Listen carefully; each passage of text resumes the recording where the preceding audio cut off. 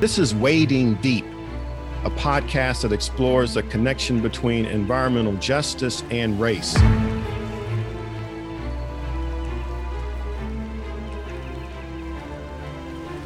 Racism pollutes our people and land.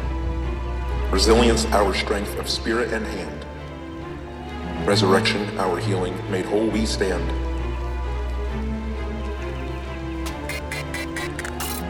I'm your host, the Reverend Jamon Taylor, rector at St. Ambrose Episcopal Church, Raleigh, North Carolina, a congregation with a long history of challenging environmental racism.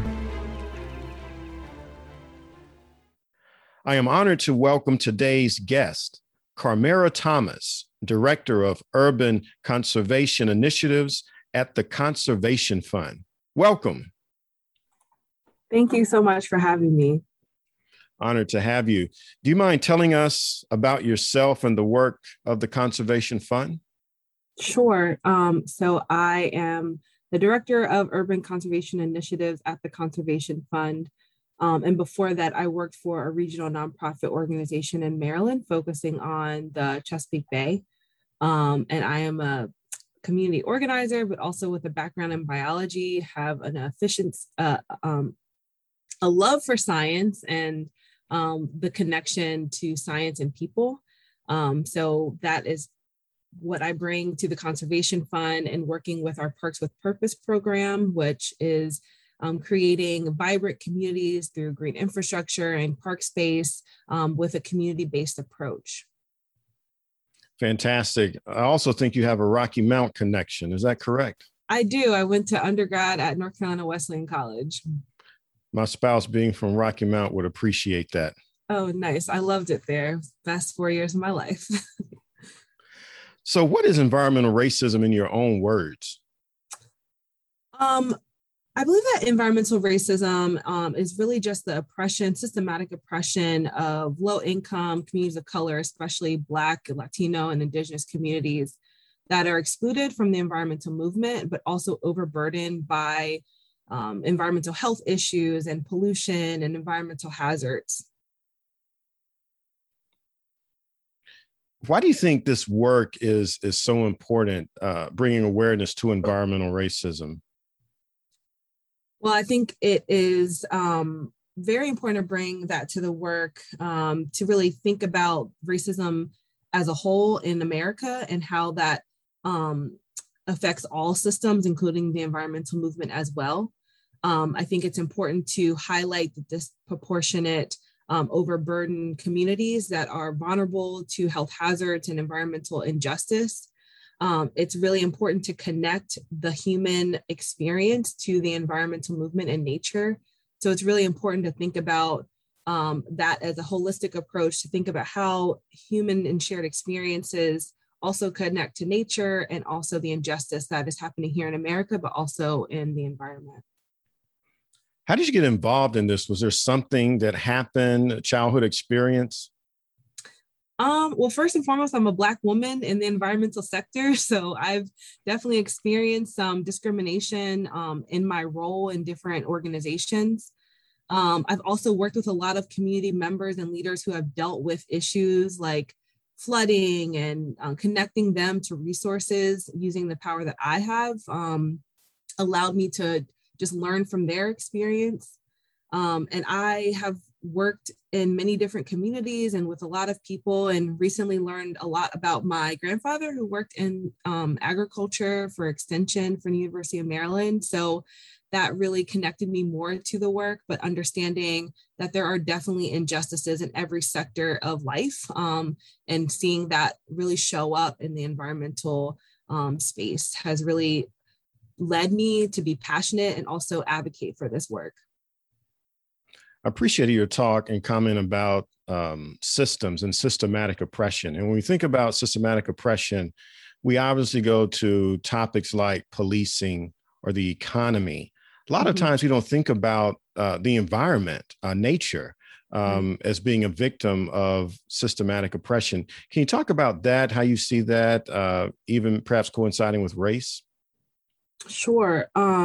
I think just connecting environmental issues with social and economic issues really stems from what people are dealing with. The opportunity for sustainable and healthy neighborhoods exist. There are tools and resources that are out there, financial resources to create vibrant and healthy communities. So it's important to highlight the issues, but also understand that there are solutions, whether it's through green infrastructure or urban farming, or even mitigating stormwater issues. A lot of the environmental injustice that I have seen is really dealing with flooding and climate change impacts, or air quality. And I think just understanding that there are systems that are forms of oppression through the process of how people get involved in their community through environmental work, how a lot of people of color, especially Black and Latino Indigenous communities, have been left out of that, left out of those conversations and not been a part of those policies and procedures that are put into place for their neighborhoods and for their communities. So it's really important to highlight the environmental issues, but understanding that racism does have an impact and an influence on all of the systems that we're dealing with. Your mentioning of stormwater and flooding resonates with me. St. Ambrose is ground zero. We are in the floodplain. Our neighborhood, Rochester Heights, experiences flooding. And when you talk about systems of oppression, particularly all of the development that's happening upstream means that the water that's not treated on site flows right past the congregation, right past the church, into a neighborhood that's already flooding. Your title as Director of Urban Conservation Initiatives is intriguing. And I'm wondering if you could talk more about that and more about your work really as a systems changer. Sure. Well, the Conservation Fund really is understanding of the intersectionality of social justice issues and environmental issues and how to address them collectively. So solutions come from communities, grassroots organizing, engaging with decision makers and stakeholders who have the power in their neighborhood to influence change, assisting communities with creating opportunities for green space access and green infrastructure to mitigate some of those stormwater issues, building capacity in neighborhoods. So there are folks that are part of green teams and earning income through maintaining the park space and engaging their community in the parks and green space. So it's really identifying the issue, but also working with communities and local organizations to see where the power is and how those spheres of influence are able to make those changes. So we are supporting those organizations and supporting communities to come up with these different solutions for those environmental issues and injustices.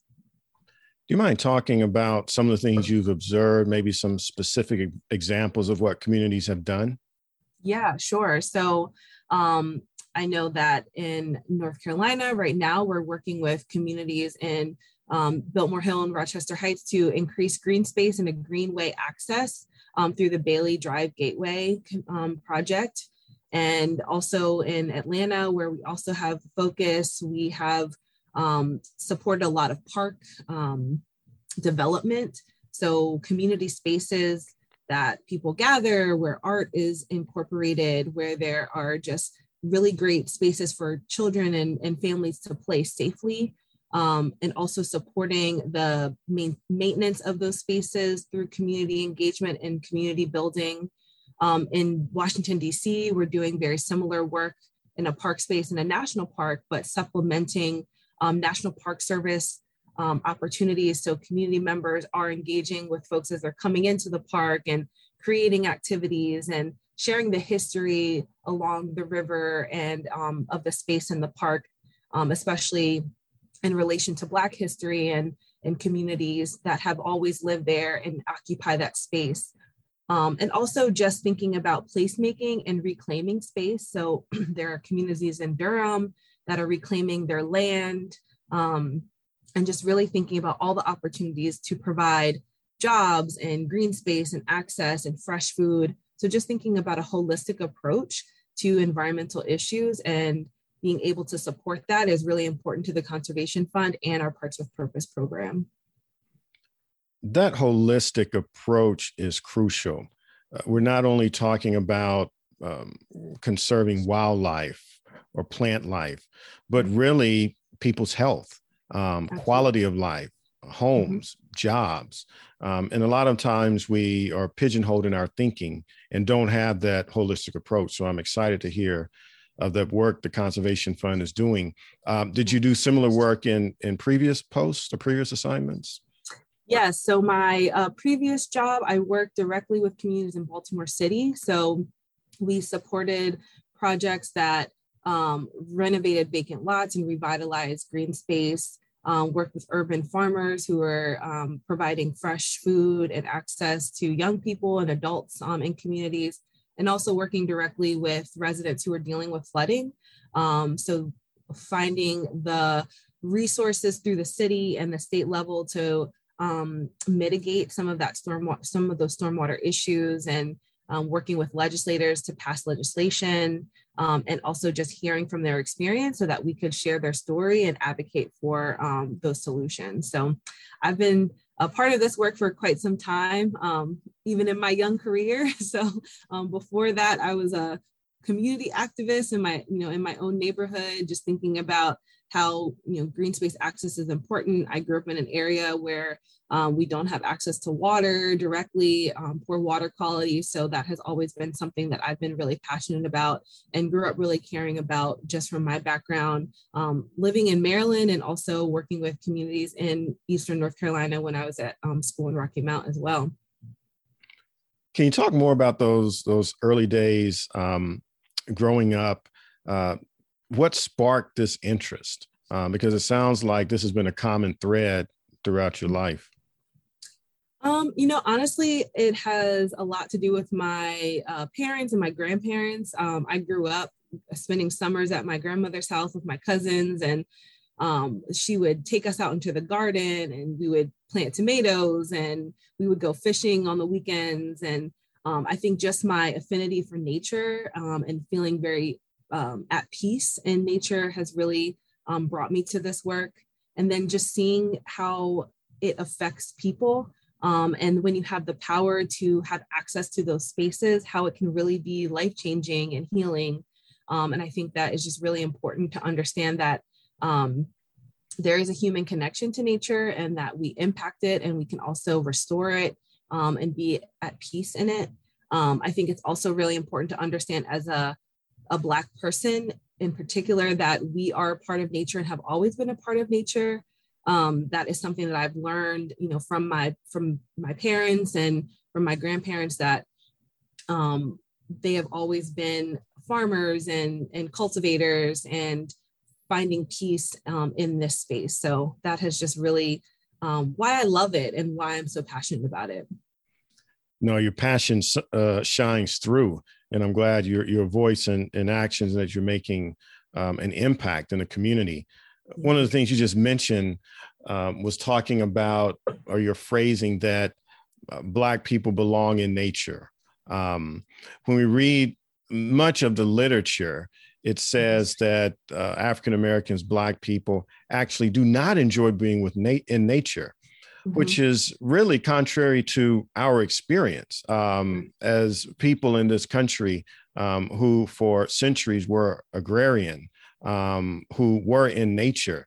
To make that statement makes no sense. But when you survey it more, the question would be, do you enjoy visiting Yosemite National Park?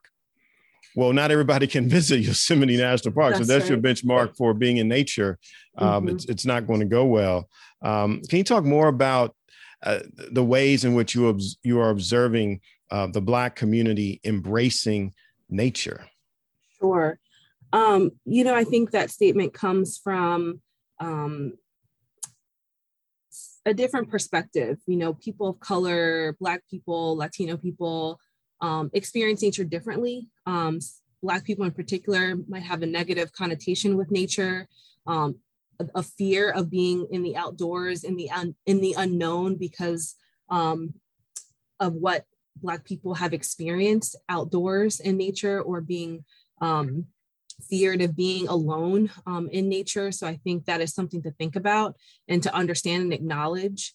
But it is really important to also have positive experiences in the outdoors. So we might not be, going camping every weekend, but being outside at a community cookout or with our family or enjoying the beach. Those are some of the experiences that I have in my family, and also know a lot of my friends and colleagues who are people of color enjoy nature in that way. And yes, it is all about access and transportation to and from these national parks and spaces. Not being able to get there is a really big impact on how you experience those national parks and spaces. But I know that when the education and awareness and opportunity is there, there are definitely formative experiences that happen in those spaces and in those when you have access to that space. You're spot on. Yosemite is not the only benchmark. You mentioned going to beaches, gardening. This is being in nature. Access is another component when we talk about systemic racism and blockades. I used to live in New York, and one of the reasons that the bridges that lead to the New York and Long Island beaches are their height is that it does not allow for city buses to pass through. So even in the infrastructure have designed it such that a demographic or group of people cannot gain access because city buses cannot pass under the bridges. So it's all around us. All around us, yes. What have been some ways you have seen that have been helpful to get more community members involved? One of the things when we talk about community organizing, it can be challenging to get community buy-in. And I'm curious, has that been your experience? And what has worked in getting more community involvement? Yeah, I think it's important to listen first. So when identifying some environmental issues and thinking about a community, it's important for organizations or decision makers to take a step back and think about their past influence and their past impact on communities of color, and just listening to how people want to experience nature and in the outdoors, understanding their issues and what they're dealing with. I talked previously about my job before the Conservation Fund and working for an organization that's really focused on the Chesapeake Bay. You might not think that Baltimore City is as close to the Chesapeake Bay. And when people hear about that organization, they're like, well, what can you do for me? How can you understand what I'm going through? You are right on the bay. You have access to the water. You have access to this green space. I'm in a city. What does that mean for what I'm dealing with? In the sense of flooding issues, a lot of that was because it's all piped underground, and what happens on the street affects what's going on in the Chesapeake Bay and how that affects water quality and air quality and their overall health as a community. So bringing that education and awareness, but also understanding that organizations have to listen first and hear what people are going through, but also how they want to experience that space. It can't be someone going in and saying, well, this is what might be good for you based on what we want to do with this space or in your community. It really has to be based on the community and hearing what they have to say, and then putting that to action and showing up. It might take some time to build those relationships, and that's okay. If you're in it to really make a difference, you have to take the time to do that, build those really authentic and genuine relationships to hear and listen. And it's not just a transactional relationship. It has to be your relationship where you're learning from one another, but then you're also implementing those implementation and actions on the ground as well. I like your statement about relationships. Sometimes it can be transactional, meaning that some group comes up with the solution that was decided on the outside and then gets someone in the community to implement the solution. It may not be the right solution, but the fact that it's transactional almost means that it doesn't work, because who better to decide about the solution than those who are on the ground? Absolutely. I know you've done quite a bit of work, not only in communities, but also partnering with governmental agencies. Sometimes people in the community may see government as an adversary, perhaps good reason. When we look at the legacy of government and oppressed people, that always has not been the best relationship. And so the currency of trust is not always there. Can you talk about your experience of helping communities work with governmental entities, elected officials, and have you seen trust grow between both groups? Sure. Well, at the Conservation Fund, we really rely on those relationships in local communities and with local government and municipalities. It's really important to have an on-the-ground partner that works well with government or the local organization to get this work done. Because we don't have as many staff as we would like to have in all of these spaces. So we really rely on those local partnerships. I've also experienced a lot of, education and awareness that, communities understand with working with an organization like the Conservation Fund or my previous organization, where then they have the tools and the language to go to their elected official and speak on behalf of themselves and their community and advocate for policy changes and programs to be implemented in that space. So it's really important to know who your champions are, know where you can advocate and understand the full issue, and then be able to speak up for yourself and leverage that power and policy, and also leverage the relationships that you have.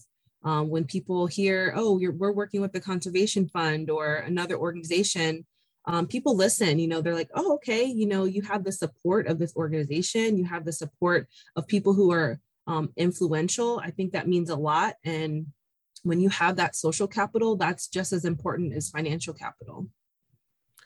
Absolutely. And you mentioned one of my favorite words, power. A lot of time people have a negative association with the word power, which simply means the ability to do. Right. And when people embrace their power and become empowered, they can do things that they thought were impossible. And you laid out really a great roadmap of how someone on the ground can build relationships with different entities to help change their current situation. Yes, that's so important. We all have power, and it just depends on how we use it and how we use that influence. What do you find gives you hope these days? Wow. It gives me hope that people are having conversations about environmental injustice, environmental movement, in many different spaces and communities. I get hope from young people who talk about the injustices and want to fight for their communities. I also get really hopeful when I hear and work for organizations that are really taking a step back to listen and be authentically involved and engage with community members to drive and address environmental issues and challenges. It just also gives me hope to see more people that look like me involved in this space. When I first started working, I was probably the only person of color in the room, the only woman in the room, and that is changing and shifting. A lot of my friends who work in this space, it's just really refreshing to see that and to know that we are starting to take that seat at the table and have that influence and power to make decisions for our community. Could not have been said any better. Thank you so much, Carmera, for being with us and sharing your life experience and wisdom. Thank you. It was a pleasure.